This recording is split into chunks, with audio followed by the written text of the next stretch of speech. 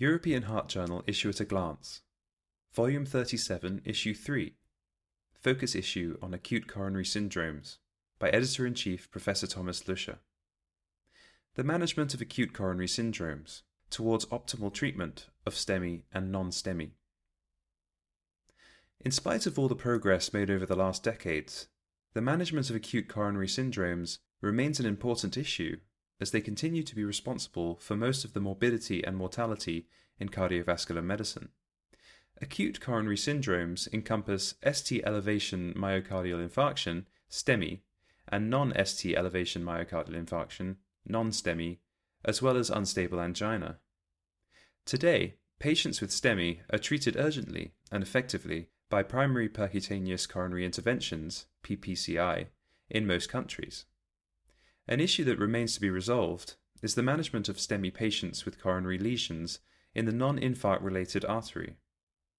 In the editor's page, Multi-Vessel Revascularization in ST Segment Elevation Myocardial Infarction, Where Do We Stand?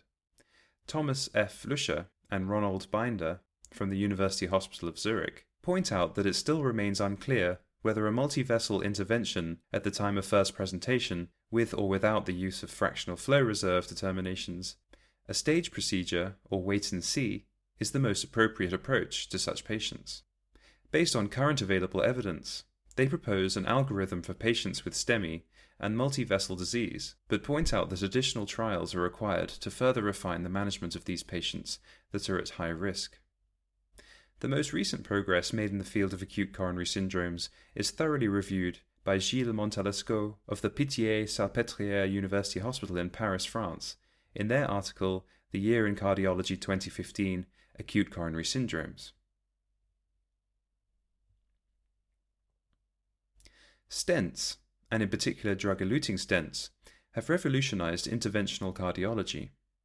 However, the currently used metallic stents cast the coronary segment permanently, preventing coronary vasomotion, may not be fully endothelialized and a source of thrombus formation, and may also prevent future bypass surgery. To that end, bioabsorbable stents have been developed and used primarily in patients with stable angina. However, due to the large struts, operators remained afraid of an increased rate of acute and late stent thrombosis. Patients with STEMI feature thrombus-rich lesions with a large necrotic core, which are associated with delayed healing and impaired stent-related outcomes. The use of bioresorbable vascular scaffolds, ABSORB, has the potential to overcome these limitations owing to restoration of native vessel lumen and physiology at long term. In an ESC fast track, everolimus-eluting bioresorbable stent versus durable polymer everolimus-eluting metallic stent in patients with ST segment elevation myocardial infarction, results of the randomized ABSORB STEMI.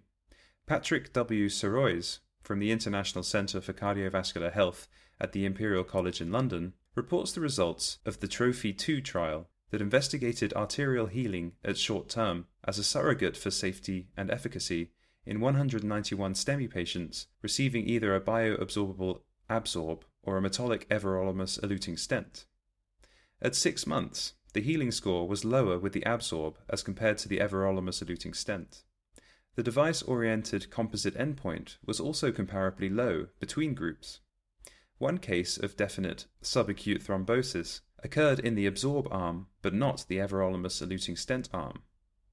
The authors conclude that stenting of culprit lesions with ABSORB in the setting of STEMI resulted in a nearly complete arterial healing, which was comparable to that of metallic EES at 6 months. These findings provide the basis for further exploration in clinically oriented outcome trials, a conclusion that is critically discussed in an editorial by Michael Jonah from the CV Path Institute Incorporated in Gaithersburg, Maryland. In patients with chest pain, morphine is highly recommended by most guidelines as an effective remedy. Furthermore, most patients with anginal pain receive aspirin and a P2Y12 receptor inhibitor. Of note, a drug-drug interaction between morphine and oral P2Y12 receptor inhibitors has been suspected.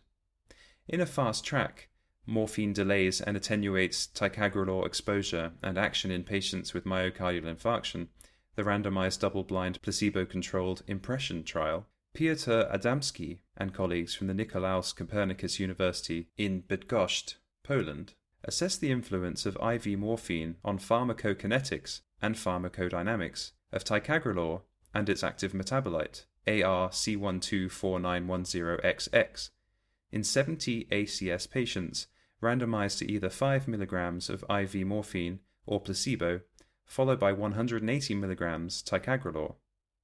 Morphine significantly lowered the total exposure to ticagrelor and its active metabolite by 36% and 37% respectively, with a concomitant delay in maximal plasma concentration of ticagrelor of 4 versus 2H with placebo. Platelet reactivity showed a stronger antiplatelet effect of ticagrelor in the placebo compared to the morphine group. The clinical implications of these novel findings are critically discussed in an editorial by Dan Attar from the Oslo University Hospital in Norway.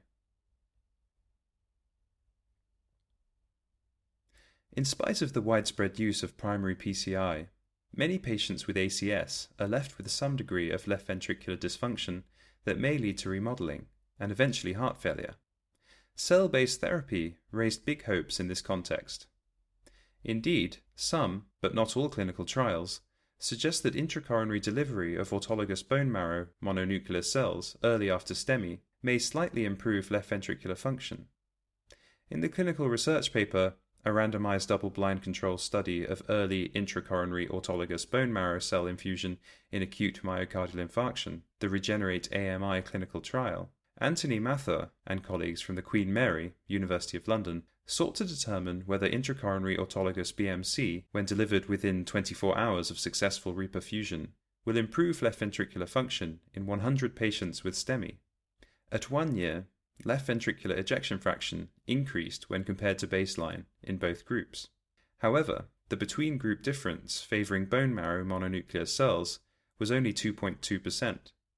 Nevertheless, the myocardial salvage index was significantly greater in those treated with bone marrow mononuclear cells. The authors conclude that early infusion of intracoronary bone marrow mononuclear cells following primary PCI in anterior STEMI with regional wall motion abnormalities leads to an only small, non-significant improvement in left ventricular function.